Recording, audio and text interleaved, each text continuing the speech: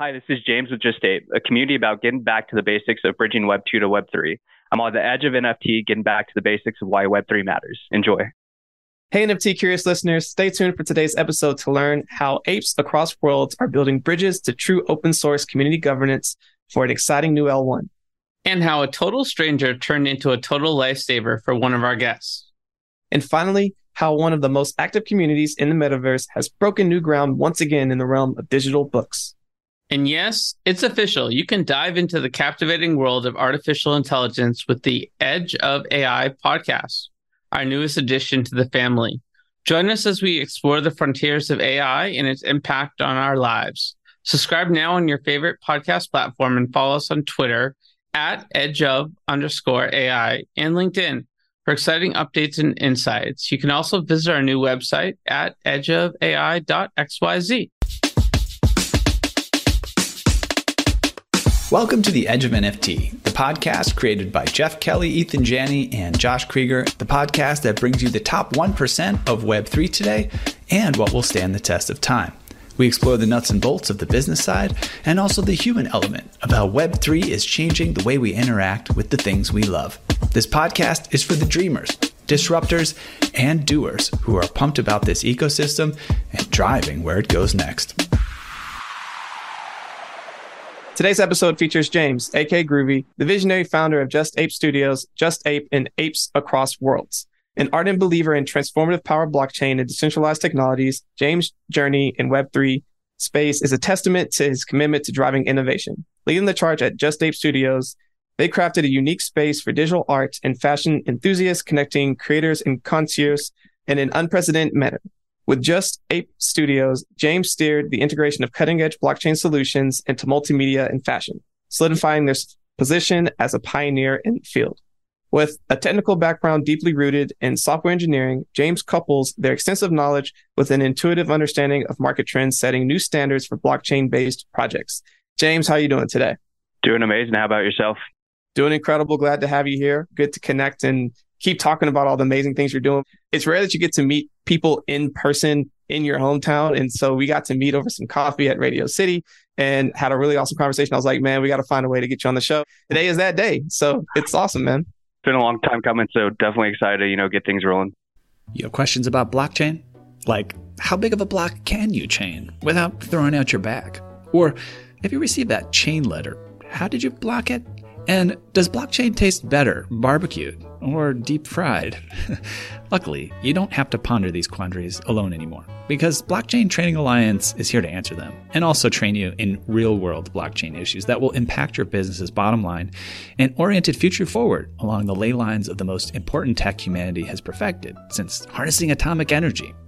If you're into those sorts of things, Blockchain Training Alliance is a top leader in the field, counting among its clients IBM, Microsoft, Disney, Morgan Stanley, and many more, and offering a wide array of technical and non-technical courses. Whether you're a computer neophyte training for an incredible career in this new space, or a coding expert honing your skills, Blockchain Training Alliance will help you steer your ship home safely, filled with treasure. Arg. So hurry and sign up for the Blockchain Training Alliance course that best fits your needs at blockchaintrainingalliance.com. Use discount code EDGEOF for 50% off and start your next block today. Yeah, man, it's the time to build. I'm here in Dubai, and they're also excited about building. A lot of folks have moved their companies here to do a lot of building. And I love that sort of you come from that builder background and mentality. And there's a lot more infrastructure here that the industry needs. So I appreciate all that. And I think it's fascinating how Just Ape is really a movement about getting back to the basics. And I'm curious, what made you choose that type of messaging, and how did the community respond? Yeah, absolutely. So we launched on Solana about a year ago, following the whole hype era of OK Bears. And during that time, we saw a lot of holes within the communities that we want to kind of fill. And that's really what we prioritized with Just Ape when we launched. We wanted to give back. We wanted to kind of approach it from this no nonsense kind of perspective. And when it came to NFTs, there's always this bias against NFTs, how they were a scam. So we really want to kind of put utility and kind of substance behind that. So when we launched, we knew we wanted to give back. We knew we wanted to create these tangible goods that represented the brand, that represented the company, that would allow our holders to actually receive something tangible from, participating within our community. So with that being said, we launched our rewards program that was very similar to like a Web2 loyalty program, something like airline miles. That was kind of the first big product that we undertook when we launched. And that receptiveness within the community was something that was very, very well received. Everyone was very happy with their NFT assets that represented their stake in this loyalty program. So I think when we launched it, it was very, very well received. After our first season, we had a lot of community members who were very happy with how things played out, just being able to kind of stake their assets. They didn't have to worry about any kind of excess tokens, any kind of issues with regulatory uncertainty. So I'd say, yeah, it did really well when it launched. Through our season one, we were able to showcase a lot of the tangible products that we were creating in brick and mortar stores in both New York City as well as in Miami. So yeah, I think overall it was a good onboarding mechanism, not only for people that were already in Web3, but people that are going into these stores. Web2 side of things were able to see these tangible products that kind of stood behind the NFTs and understood, what the actual mechanism of our project was. I think it did really well. Yeah, it's really awesome that like I remember when Solana was coming out with their brick and mortar stores, and I was like, oh, I wonder what kind of stuff they're going to put in there. And like you were telling me, oh yeah, our product was there. Like that is awesome. Like truly use case, trying to see utility. Then you even talking about the rewards program and how loyal your community is at Ape. It's really like awesome, even to see the activity that's still happening over on Twitter and other places. But you continue to push the envelope. You're continuing to do really cool things, and the latest happens to be Apes Across Worlds, which exemplifies your vision for a decentralized, interconnected universe where community engagement and digital ownership are paramount. So can you kind of tell us a little bit more about like how this project came into being and what was the journey to get there? You brought up some good points with the whole physical brick and mortar stores. Like they were great while they were around, right? For these onboard mechanisms to bring more people into the community. One of the big things that we focus on ever since we launched is how can we grow? How can we scale? And that thesis for us was, we're always going to have to kind of look outside of the ecosystem to onboard more people to the space. That was kind of my own thesis on how it would continue to grow. If we were always aiming for kind of this recycled liquidity, it would never really work out. And it was great while Solana Spaces was around. We were able to kind of, again, onboard a lot of new people to the project, to the community, and introduce a lot of people to what we were working on. Unfortunately, Solana Spaces shut down about 5-6 months ago. And we were kind of aware that it was going in that direction. They weren't really getting funding from too many participants, other projects, businesses within the ecosystem. So once that happened for us, that kind of killed off that vertical for us, at least in terms of fashion. So we had to kind of go back to the drawing board and pivot in terms of, okay, how can we focus on more contributions that are going to help Web3 as a whole? And for us, what that meant was focusing more on Web3 infrastructure, focusing more on building out products that are going to help us grow within Web3, as opposed to, again, just mostly focusing on onboarding. So with that in mind, we started looking at a lot of other ecosystems, places that we could, again, continue to grow and scale out, places we could actually build infrastructure that was going to help the ecosystem grow. And for us, that meant looking at open source contributions. And with that being said, we ultimately landed on Alice Zero. We spoke to a lot of other networks at the time. We spoke to Polygon, we spoke to Sui, Aptos, Near, a few other ones as well. And ultimately, Alice Zero is kind of where we landed. That being said, we want to take it back to, again, how can we actually help this ecosystem grow and thrive? And for us, that meant, again, focusing on open source contributions with the governance platform we idealized. And that was more or less meant to be that standard for NFT ecosystems or the NFT ecosystem itself. How can we create a platform that's going to allow projects to keep their community in line with what they're working on, foster transparency of what they're working on, as well as allow their community to have that input to say, this is what I think you should build. So for us, Apes Across Worlds, which is, again, the product that's on top of the governance platform that we're building, so that'll only be around 220 assets. But the idea is to bring a bunch of builders, visionaries, contributors from all across Web3 to this ecosystem where they can actively contribute to helping expand that ecosystem. So with the governance platform itself, that's, again, our first deliverable. We're also implementing the NFT standard on Alice Zero, which, again, will be open source as a means to allow the ecosystem to use it as well. Second thing we want to build is an NFT lending protocol, and that's really what we're focusing on, are the next chunk of work that we want to move on after we finish the governance platform. Very cool, man. You just covered a lot. So let's break it down a little bit. So first, for those that don't know what Alice Zero is all about, maybe you can kind of explain that to our listeners to start. Cool. Yeah, absolutely. So Alice Zero is just another L1 chain. It has high throughput. It's very scalable. It has a privacy layer to allow transactions to be privately made as well. At its core, again, it's highly scalable. It's essentially privacy compliant as well. Was found by a great team out in Poland. So yeah, that's kind of the basis of what it is. Just, again, highly scalable, fast, very, very fast to my knowledge, one of the fastest blockchains that has pretty much near instant finality, which means transactions are pretty much near instant finalized. Yeah, that's kind of the basis of what L0 is. Yeah, so that makes sense. So I guess those are some cool tools that you're building. How is those tools going to catalyze growth and innovation for that L1? Like, break it down a little bit more in layman terms in terms of how these projects all tie together. Absolutely, yeah. So the whole core thesis of expanding, Web3, at least when it comes to NFT ecosystems, we really went, when we were at the drawing board, we're essentially looking at a lot of big ecosystems now, ecosystems like Ethereum, ecosystems like Solana, and looking at which products really kind of catalyze their NFT ecosystems and which projects really help those grow. So on Ethereum, one of the big projects that we saw that was a smaller concentrated community was NounsDAO.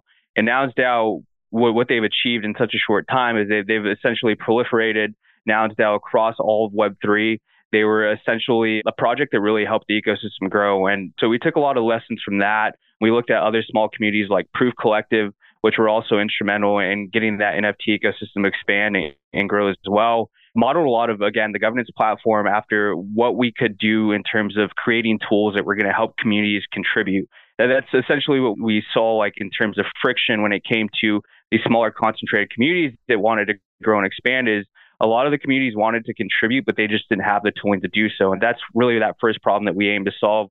We wanted to create something that was very frictionless, something that incentivized community contribution, and something that allowed the community to actively see what the project was kind of going towards, what vision they're building towards. So again, we also looked at Solana, looked at some of the smaller communities on Solana, things that were very prevalent in the early days prior to Solana experiencing its explosive growth. And that was also a big tool set that we saw missing from these smaller communities, was the tooling that would allow the community to actually say, this is what I think y'all should do. This is why I think y'all should do it. And this is essentially everyone else, kind of backs this idea. That was essentially our thesis for the Catalyst, is create tooling that will allow to actively contribute, say on like a very frictionless kind of approach. They just want to check in every day, say, hey, this is what I think y'all should build, or go vote on a proposal that they think is going to actually bring value to the wider ecosystem, or even apes across worlds itself. That was our thesis for how it'll actually contribute to that scaling factor. That's cool. That's awesome. And that's an L1 I wasn't familiar with, and I'm sure other folks weren't as well. So I think part of the reason these L1s do grants is to bring the right sort of advocates and sort of communities into their broader ecosystem. Now I'm going to go check them out and see what they're all about.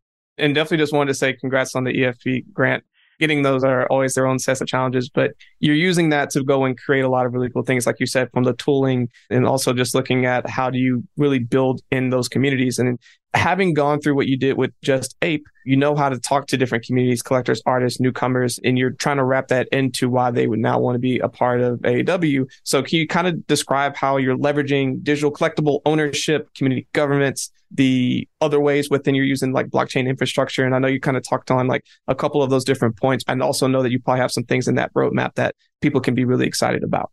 Taking it back to season 1 for Just Ape on Solana, we created this whole loyalty program, as I mentioned earlier, which essentially all holders had to do was they go stake their assets, they get distributions of tokens over the sense of the whole season, which essentially allowed them to burn these tokens for tangible items. There was other things that were like raffles. We gave away like a $10,000 Triumph bike, which is pretty awesome.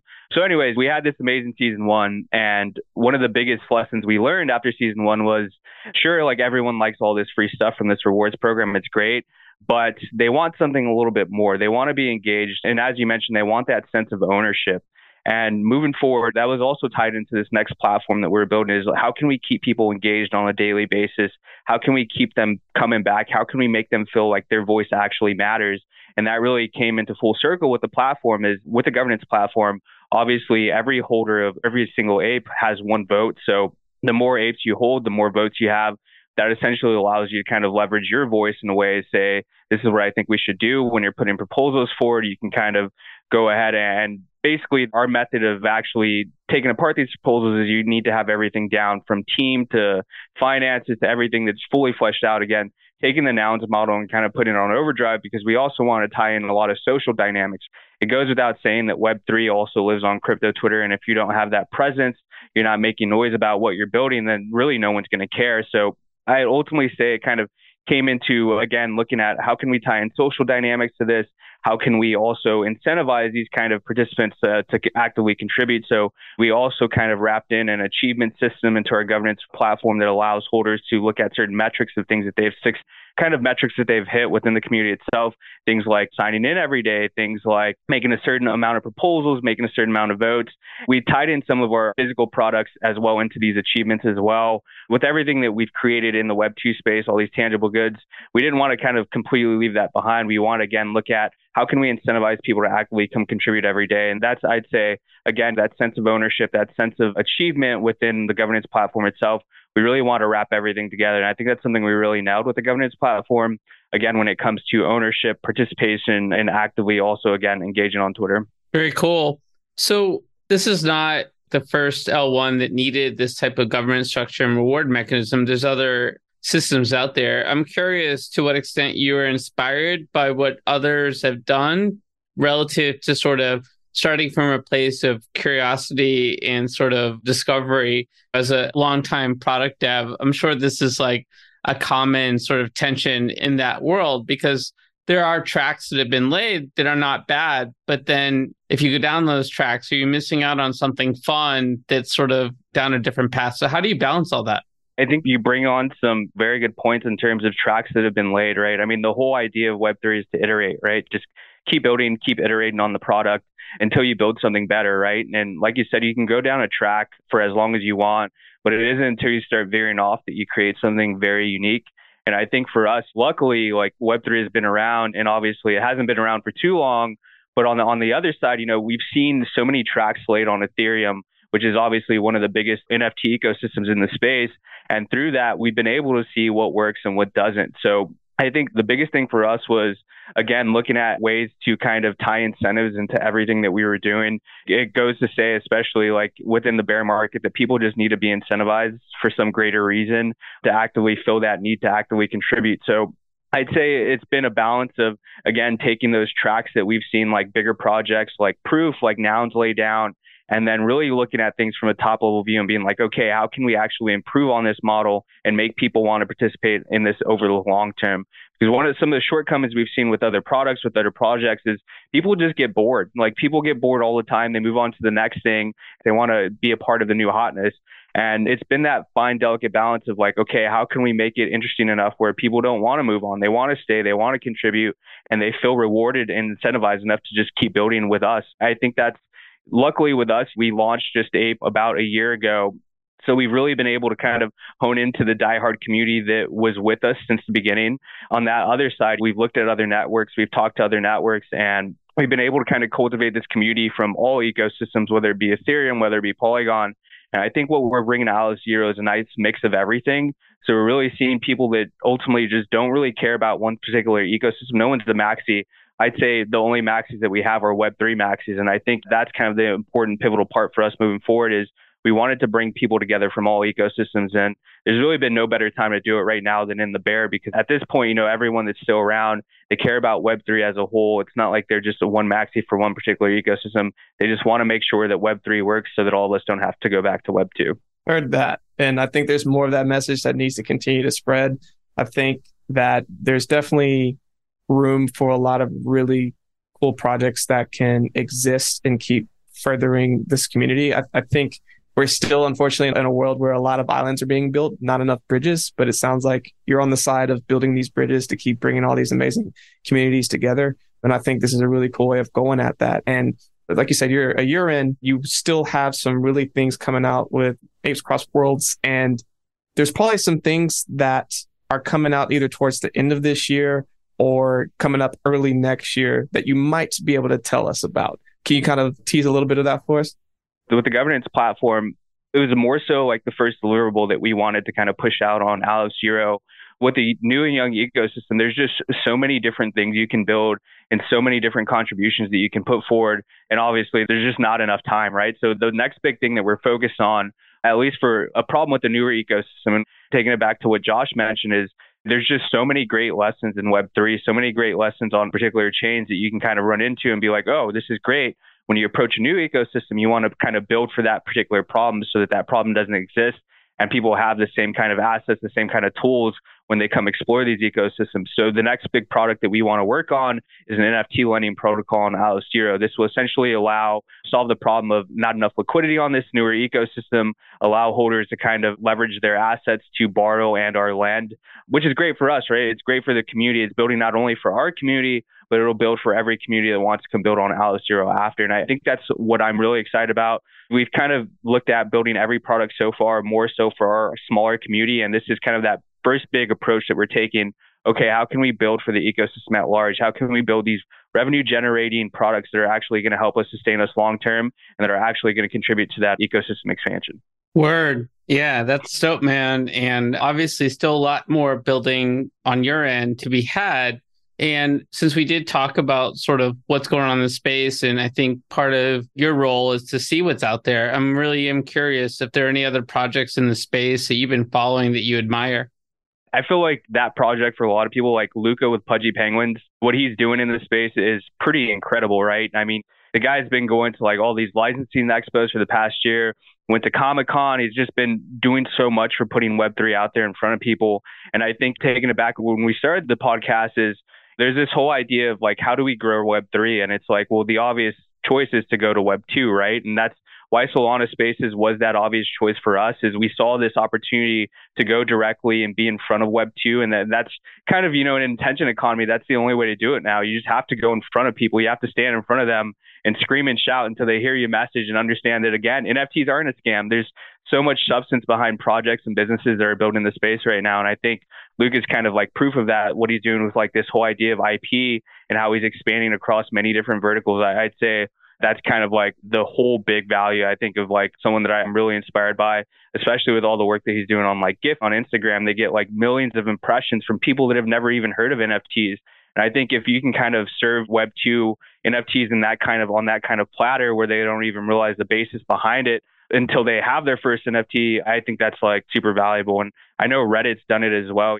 They've had people that have bought these like avatars and they're transacting on Polygon and they don't even understand or know that they're working with blockchain technology. And I think that's kind of the future at the end of the day. I think people are going to be involved more with blockchain tech in the future and they won't even know that they're actually interacting with chains or whatnot. And again, I take a lot of inspiration from teams and founders that are able to kind of deliver products or deliver blockchain tech on that kind of that, I guess, like Trojan horse, if you want to call it that. Yeah, right on. We had Luca on the show finally recently. He's been hard to pin down. He was going to come to Outer Edge and then his schedule changed at the last minute. And it was great to finally talk to him about all the things he's building and how pumped up he is about what's coming up. And I've mentioned this before in the show, but if you haven't checked out the Pudgy Penguin Instagram, it's amazing. There was one comic about a guy that took a power nap and then woke up at 2 a.m. and he was like, "What time is it?" And my girlfriend was like, "That is so you." It's just a really cool piece of IP. Well, that wraps up this segment of the show, but we have a lot more to come. And that was a lot of fun. Hi. We love having listeners like you because you're not only generous, but you're smart and you want to maximize the impact of your generosity. Donating money to help people can be a wonderful and selfless act. But how can you feel confident that your donations are improving or saving lives effectively? You could do weeks of research to find the charities that are out there, programs that they run, how effective those programs are, and how the charity might use your money. Or you could visit givewell.org. There, you'll get a short vetted list of the best charities they've found at saving or improving lives per dollar. GiveWell spends over 20,000 hours each year researching charitable organizations and only recommends a few of the highest impact evidence-backed charities they've found. Here's an example of how we at Edge of NFT make our charitable contributions go super far. Quick search on GiveWell's website, found their maximum impact fund, clicked donate, sent crypto to their address. Done. Their maximum impact fund distributes quarterly to the charities that they believe will do the most good. GiveWell accepts a broad variety of popular tokens and provides a simple way to document your donation. If you've never donated to GiveWell's recommended charities before, you can have your donation matched up to $250 before the end of the year or as long as matching funds last. To claim your match, go to givewell.org and pick podcast and enter Edge of NFT at checkout. Make sure they know you heard about GiveWell from Edge of NFT to get your donation matched. And now I'm really excited that we're going to have a special Hot Topic segment. Let's bring on our special guest for this segment, Matt Mason. What's going on, Matt? Good to see you. Good to see you. Thanks for having me back. Yeah, of course. For those that are regular listeners, Matt is also a regular on the show. He was on in the very beginning and more recently and continues to build. I'm sure there's a lot you could relate to in terms of what James was saying about the industry. Yeah, I mean, it's been gut punch after gut punch, I think, for so many of us in the space this year. And like, I was listening along to everything you're saying, James, and just nodding like, yeah, I'm really glad that you're still here and that people as talented as you are still here and really sort of see the future in Web3. I think after the dot-com crash, like after a lot of waves like this in tech, the mainstream media is kind of pointing their fingers and saying, see, it was all just a load of rubbish. But that's not been true once in the history of technology. And there's so many applications and there's so many people building amazing things. And yes, speculation distorts everything we're doing, but I'm just nothing but bullish when I see people like James and his team building amazing things. Well, you're also doing some amazing building. So let's sort of give your formal background and talk a little bit about what you're up to. For those that don't know Matt, he's a senior executive with almost 20 years of experience in marketing strategy, product management, content creation, including a decade at C-level in distributed tech and Web3. He's also the CEO and co-founder of Dazzleship, which is a metaverse innovation lab, and he's the creator of Web3 franchise Broadside. And you guys should check out Broadside. It's one of the most engaged communities and visited destinations in the open metaverse. The community has paid to mint over 50,000 NFTs with $2.3 million in sales volume. And they've partnered with brands like Beatport, OpenSea, Rarible, Pixel Links, among many others. It also turns out that Matt and James have a common background that neither of them talk about too often, but you guys were both hanging out at Kraken a few years back. Yeah, both former Krakenites. I was CMO there for a spell and James was on the engineering team. So I'm kind of curious, is the marketing team coming up all these ideas and the engineering team is saying like, no way, we can't do that? Sometimes, so much of my career has been the opposite, where I've like walked in one morning and the engineering team said, oh, we built a thing and we put it online. We didn't tell anyone in marketing. What side of the coin did you fall on, man? Tell us the truth. I'd say it was kind of the opposite for me. It was more or less like, hey, you need to do this. Like, we need this built out, like unrealistic timelines. It all worked out for the best. I think like, luckily, like I'd say the team that I worked with was very harmonious. We're very much in the know of what needed to happen. Luckily, never walked in of like, okay, this is the whole pivot. This is what you need to do now. Throw out all the old cold. So yeah, it was a very harmonious relationship. And I'd say, yeah, the culture at Kraken is just amazing. So it's definitely one of the favorite places I worked in. I think it was like the right stepping stone into Web3 full time for me. Right on, right on. Well, we brought Matt to share some big news about another new road in Web3 that he's been driving down. So the question is, Matt, what was it like to take Counting Crows on the road? No, just kidding. That would be a cool question. But no, seriously, what's the big news, man, that you're able to share with us? Did you know I did an album with Counting Crows at BitTorrent? I was like, I've actually done that, but never mind. I know. That's why I mentioned it. Hey, I did my research, I've man. forgotten about that. That's a fun fact for a bar, for sure. Yeah. We'll get into that at some point. Yeah, it's been almost a year since we launched Broadside. Sort of two things have happened. One, we've done everything we said we were going to do and more, despite the bear market and despite everything. And two, I guess not a big surprise. This happens a lot in Web3 and communities generally. Our community took the project in a completely different direction. And so now we're also we're trying to build for where they're going as well. Broadside started as a storytelling project using NFTs, NFT characters as the stars of the story. So the way it works is you can buy a Broadside character. It has a name. It's like a one-of-one 3D avatar from over 3,000 traits. I think it's the most traits on any collection in OpenSea. It broke OpenSea's trait thing when we launched it.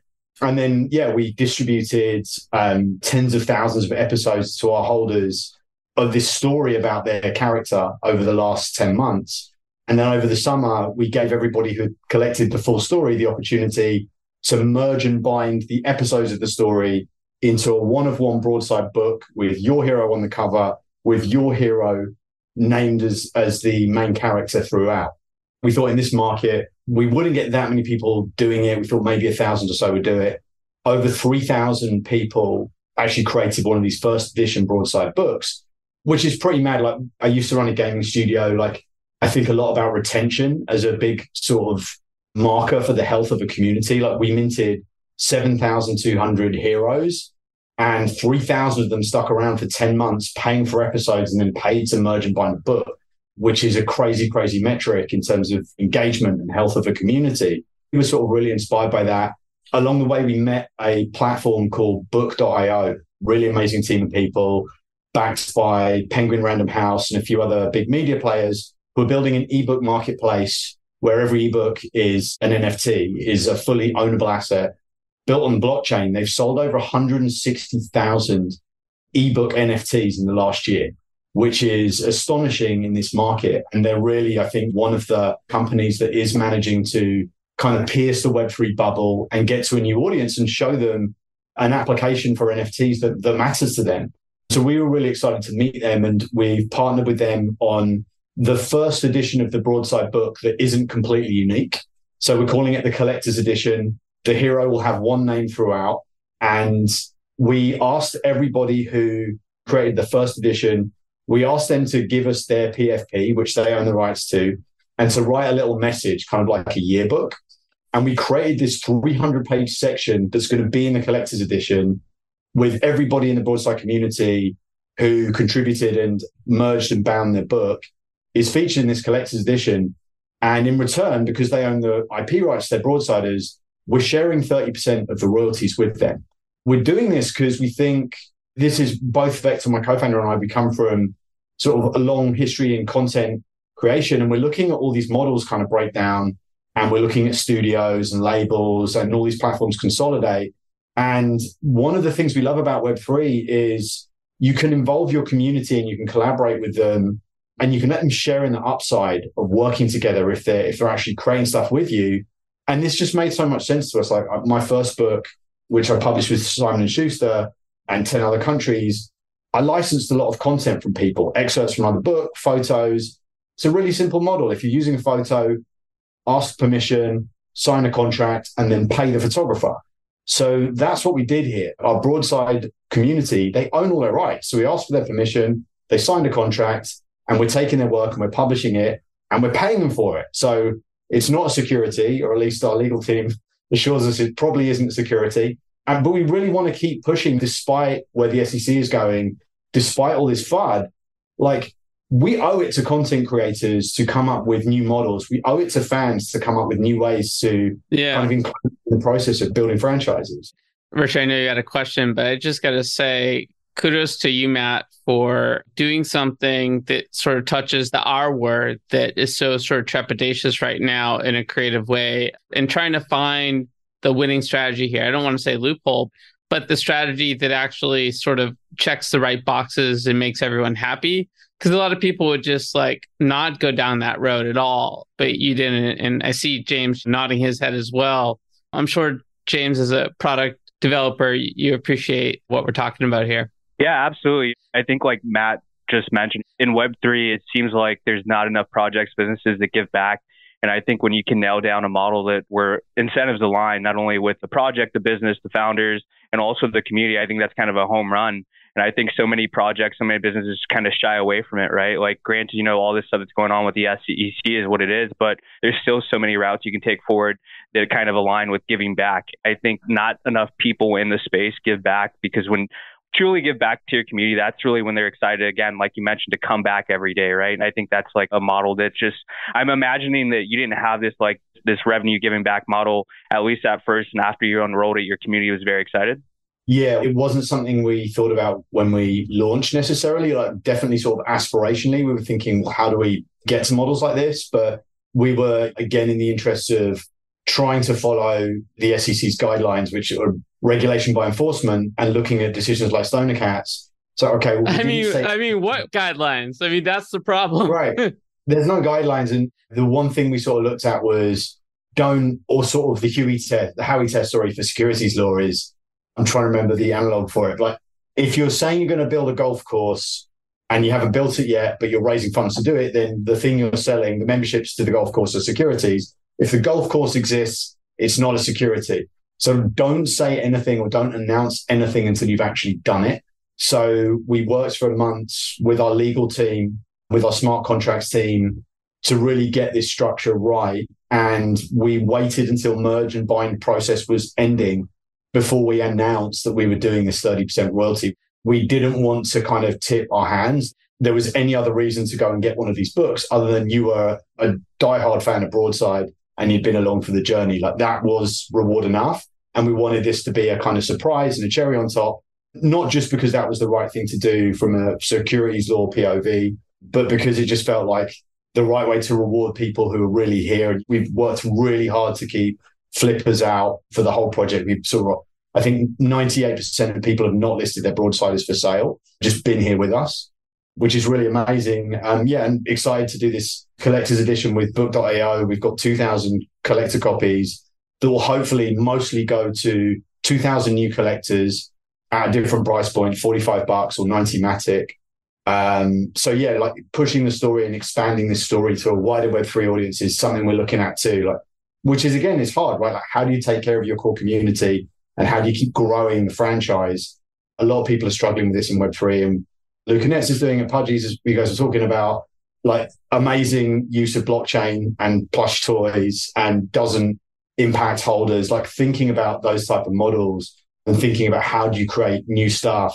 Let's dive deeper into that real quick, because like you talked about at the top of the conversation, you have the stickiness, you have people who are coming and they're staying. There's something there. So I like to think that there's a lot of people who like to be creative in their own ways, but also want to have some end product or end thing that they can point back to and say, hey, I contributed to this thing. Here it is. And now other people are enjoying the fruits of that. So like walk us through that, right? So if me, Josh, and Groovy come together and look at one of these, it's like, we want to contribute. We want to potentially participate. Like, what does that look like? In terms of sort of the flow in Broadside, what does it look like?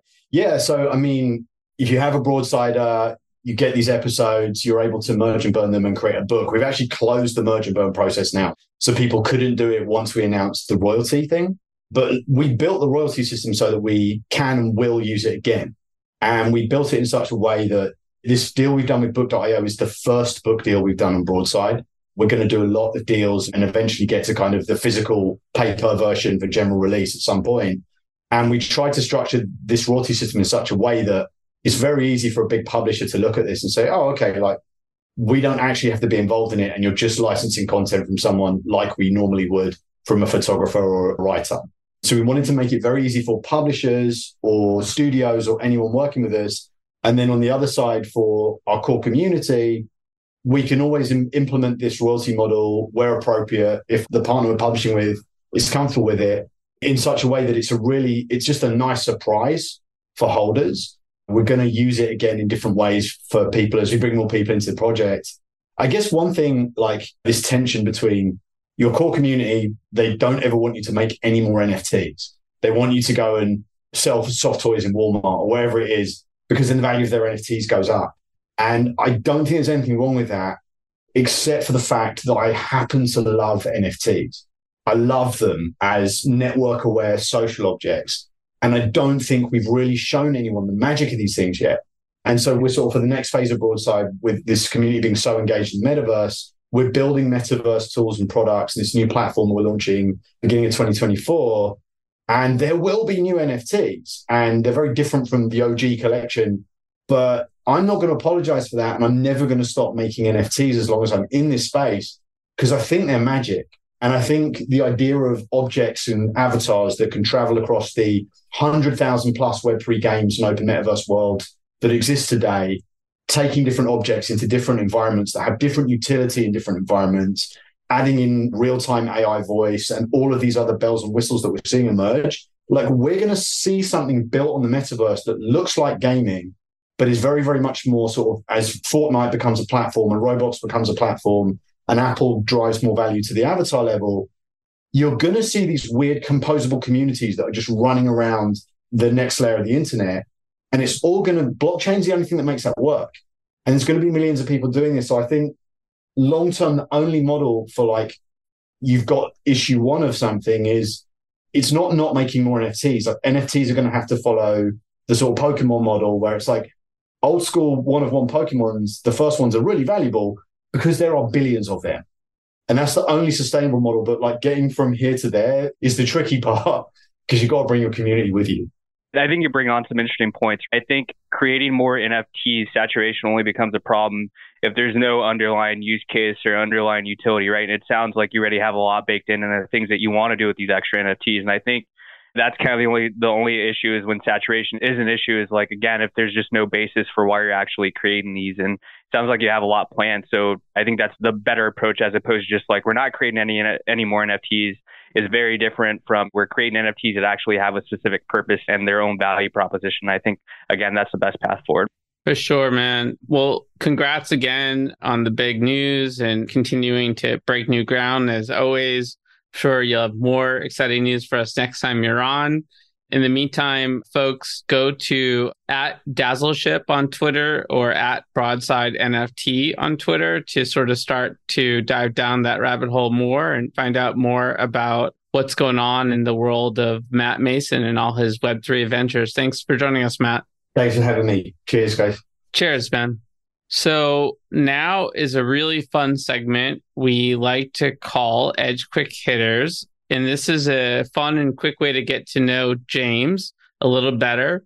There's going to be 10 questions, and we're looking for just a short or single few word response. But feel free to expand if you get the urge. James, you ready for this? Absolutely. Let's do it. All right. If you heard the show before, this isn't going to be your first. So you have a little bit of an upper hand. I know you have checked out our show. So what is the first thing you remember ever purchasing in your life? Pokemon card. That was, I guess, what I spent my own money on. My parents were like, this is your money. You can do with it what you will. And it was like, yeah, the first generation Pokemon card. Very common answer among Web3 entrepreneurs, surprising enough. It's probably one of the most common at this point. We'll have to do a tally eventually. So, but not to say it's a generic answer because it makes sense. It tells us a little bit more about you and your background. So what is the first thing you remember ever selling in your life? Oof.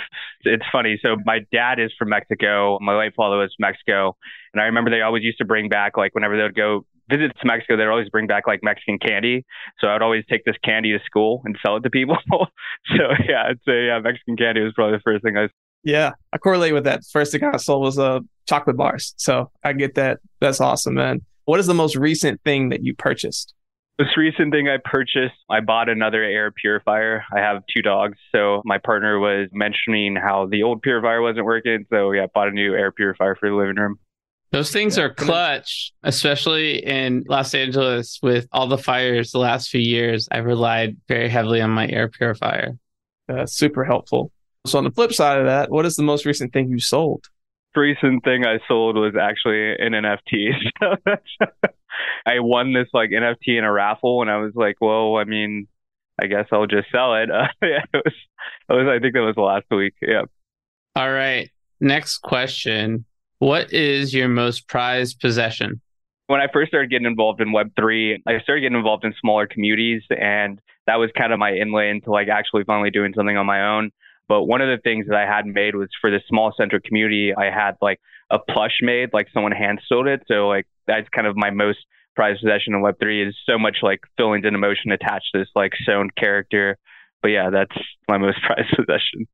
Nice. Yeah. Sort of proving the theory that digital sort of assets it's a powerful combination for sure. I think that conversion process from digital to physical, if done right, can be really special. So next question actually is, if you could buy anything in the world, digital, physical, service, experience is currently for sale, what would it be? That's a tough one.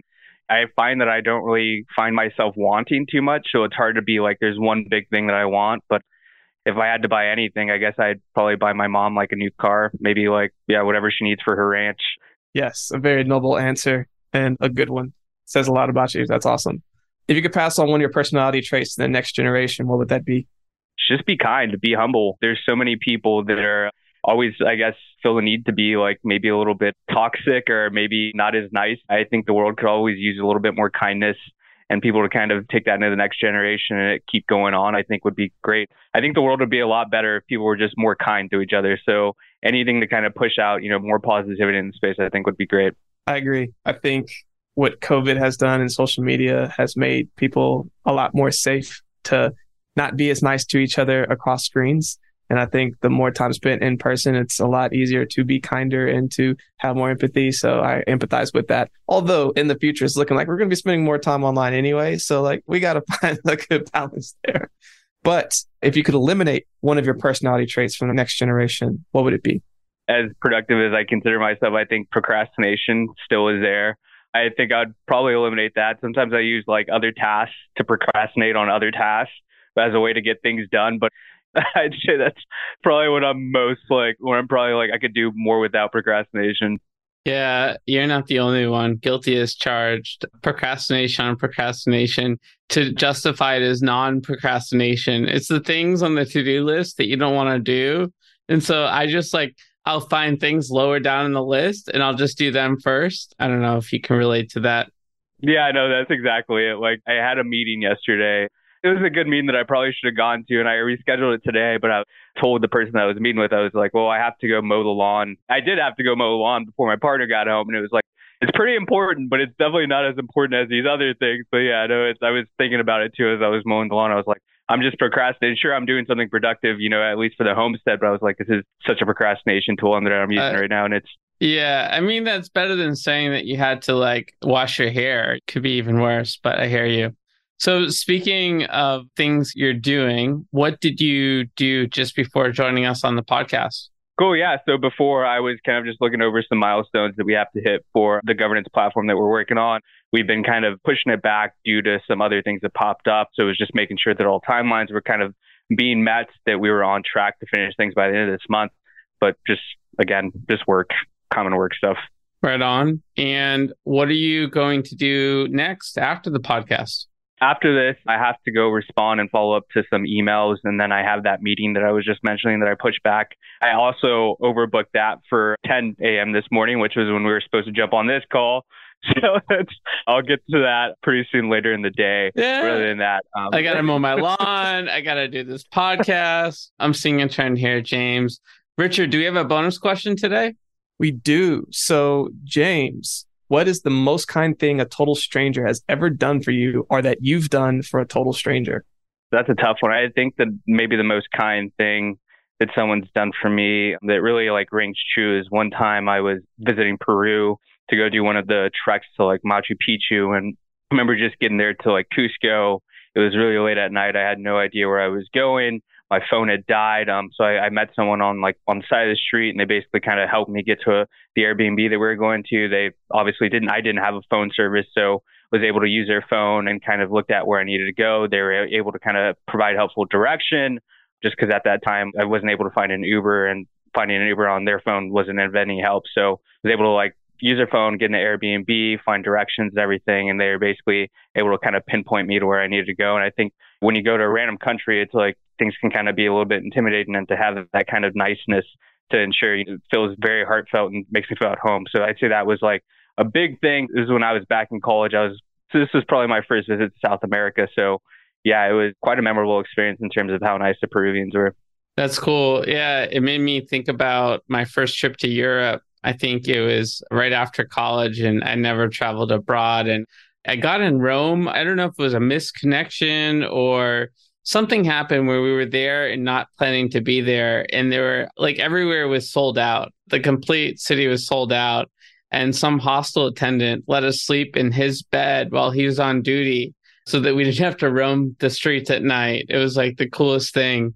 So yeah, cheers to good deeds everywhere and those that do them. This has been a great conversation, James. It's so cool to have you on the show and to learn more about what you're doing in the world of Web3 and what type of stuff you're building. Where can our listeners go to learn more about you and all these projects? Yeah, I'd say Twitter is probably the best. X, it's called now, would probably be the best place to, stay on top of everything.